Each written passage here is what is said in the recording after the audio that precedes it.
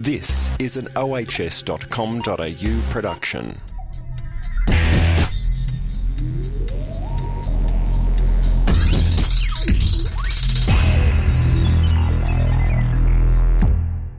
Welcome to episode 18 of the Australian Health and Safety Business Podcast. I'm Brendan Tarazzi, the host of the show, and today I'm with Rebekah Jensen, who's the manager of the Work Health and Safety Electrical Policy from the Queensland Government. Good morning, Rebekah. How are you? Hi, Brendan. I'm good, thanks. How are you? I'm well, thanks. Thanks very much for agreeing to come on the show today. So tell me a little bit about what you do, Rebekah. So I'm the manager for the Work Health and Electrical Safety Policy team here within the Office of Industrial Relations in Queensland Government. And basically my role involves policy development around a range of workplace health and safety issues. In particular, a lot of my work involves the creation of legislation to improve safety outcomes for workers in Queensland. And just the day-to-day really of managing the policy business in this portfolio for Queensland Government. So to get into that role, did you do like law at uni, or is it just something that you've learnt over time through practicalities of working with health and safety? I do have a legal background, and I have worked in a number of different policy agencies across Queensland Government. And I also did start my early career as well here actually in the department in another role, in an industrial relations focused role. So it's just sort of been a little bit of everything to get here. Well, I'd imagine there's never a dull day. What sort of stuff are you working on at the moment? Absolutely, never a dull day at all. Well, the work program for the area at the moment is extremely varied. One of the key instruments that we work on at the moment is the development of various industry codes of practice. So your listeners will probably be aware that there's been a lot of media coverage around the risks posed by respirable crystalline silica to workers, particularly workers in the stone benchtop industry. So there's a lot of work going on in that area at the moment. And we really do have, I guess, a grab bag of issues. There's something new coming up every day, and a lot of it's urgent and important and requires a quick response. So, yes, it's never a dull day. Yeah, I guess, that's the thing you'd have to prioritise all the time, I'd imagine, what is more important than other issues and get a bit of a list happening, I'd imagine. Absolutely, lots of list making for sure. So what I originally approached the department about was the changes to health and safety reps. For those of our listeners that don't know, can you just give us a bit of a background on what's changed with HSRs in Queensland? Yeah, certainly. So what I'll do, if it's okay with you, Brendan, is just have a chat about what the role is and what it entails, for listeners who might not be familiar. Yep. So basically, health and safety reps, or HSRs, were established under the Work Health and Safety Act, really in recognition that, I guess, the effective participation of workers in their own work health and safety interests is really a really important way of improving health and safety performance in the workplace. So it's really about getting that engagement on the ground amongst workers.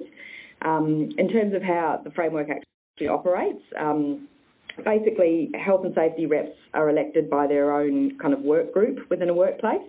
And what I mean by work group is basically a group of workers on a work site who share a similar work situation, so, involved in similar kind of tasks on the site. And the Act actually allows for one or more work groups at each workplace, so there can be more than one work group, more than one HSR. So basically, the Act gives HSRs some quite important powers. This includes the power to inspect their workplace from a health and safety point of view, to be present at interviews around health and safety incidents, and also to receive and share information regarding health and safety matters with the management at their work sites. They can also establish they can also request establishment of health and safety committees to help sort of guide the work health and safety approaches in the workplace. And probably most significantly, if a HSR becomes aware of a safety issue on a site, they actually have the power to direct work to cease on the site, and they can issue a provisional improvement notice. And that really requires the business, or what we call person conducting a business or undertaking in the legislation, to basically fix up or take actions that they need to take to prevent a breach of the Act. And so in practicality, do you see that happening much across industry? Well, what I can say is at the moment we've got just over 4,500 HSRs across Queensland, and we've got 481 businesses who have HSRs in their sites. Okay. And what this has resulted in so far is 12 provisional notices being lodged with the regulator. Okay, no, that's it does fantastic. happen. Yeah. Yeah, I mean, not fantastic that we've got the pins being registered, but just all that detail on, what the stats are. And that's right, and I guess it shows that the powers are, the role of health and safety representative isn't just, it's not window dressing. There is real functionality to it. Yeah, I mean, I'd imagine if you're a HSR, you're only going to issue a pin if you get, you just can't, you're banging your head against the wall and you can't get things resolved, and that's kind of the last straw, so to speak. That's right. Well, I think, that it's always important to, for workers and employers to, approach these kinds of relationships in good faith and positively. So, yeah.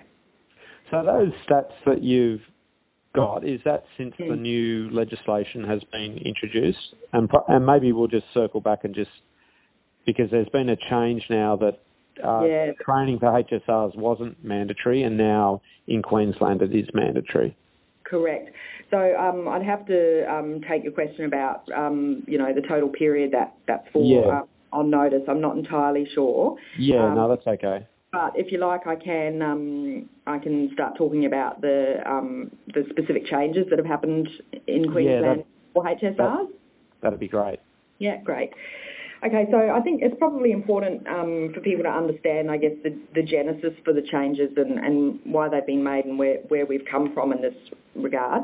So I guess a lot of people will be aware, or certainly in the safety industry, will be aware that in 2017 there was a best practice review of workplace health and safety Queensland undertaken, and this followed on from the terrible tragedies that we saw at Dreamworld and at Eagle Farm as well in Queensland. And I guess the review really highlighted the unique role that HSRs have to play in contributing to making workplaces safer. So previously the legislation set out that persons conducting a business or undertaking had an obligation to train HSRs, but this is only where it was requested by the HSR. And what the review found was that a lack of kind of compulsory training around for HSRs really was sort of hindering their ability to carry out their duties effectively and overcome, I guess, their concerns and just deal with their concerns about, potential reprisals for taking action in the workplace and that sort of thing. So as a result, the review made three key recommendations concerning HSRs. So the first one was to basically reinstate provisions that were repealed in Queensland in 2014, and that related to a requirement for employers to provide the Work Health and Safety Regulator here with a list of HSRs and deputy HSRs for each work group. The second one was to require mandatory training for HSRs within a certain period of time of them being elected to the role, and for this training to be refreshed at regular intervals. And the third one was to require businesses to forward to the regulator a copy of all the provisional improvement notices that were issued by HSRs. So in response to these recommendations, government took action and we amended the Work Health and Safety Act to strengthen the function of HSRs. Yep. If it's okay with you, Brendan, I'll just talk through now what those changes were. Yeah, great. Thank you. So I guess probably the one that's potentially of most interest to listeners today concerns the training of HSRs. It's obviously particularly interesting for any RTOs out there that are listening. So there's now a requirement for HSRs and their deputies to complete mandatory 5-day training course, and that has to be done now within 3 months of their election to the HSR role. When a training course isn't reasonably available, so for example, it might be a case of geographical remoteness and limited access to training, then in that case the training has to be taken as soon as practicable. Yeah. All the HSRs have to take refresher training, and that consists of a one-day course, and that has to occur at least once every 3 years. And what that means in practice is that the first refresher training has to occur 3 years after the initial training is taken by the HSR. Yeah. Yeah. And just going back to the provisional improvement notices, it's important to note that until a HSR has completed that approved training, they don't actually have the power to issue those notices, and that's really a reflection, I guess, of the responsibility involved in kind of making that call on the worksite. Yeah, of course. Yeah, so, that's an appropriate kind of way that the legislation recognises that.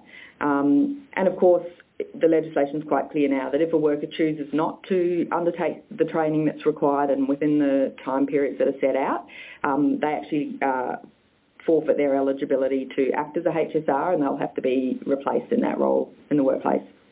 And so what I've always not understood clearly, is there a minimum, does it affect every single industry, like every single business? And what's the minimum amount of employees that you would have to have in a business before you need to have a committee?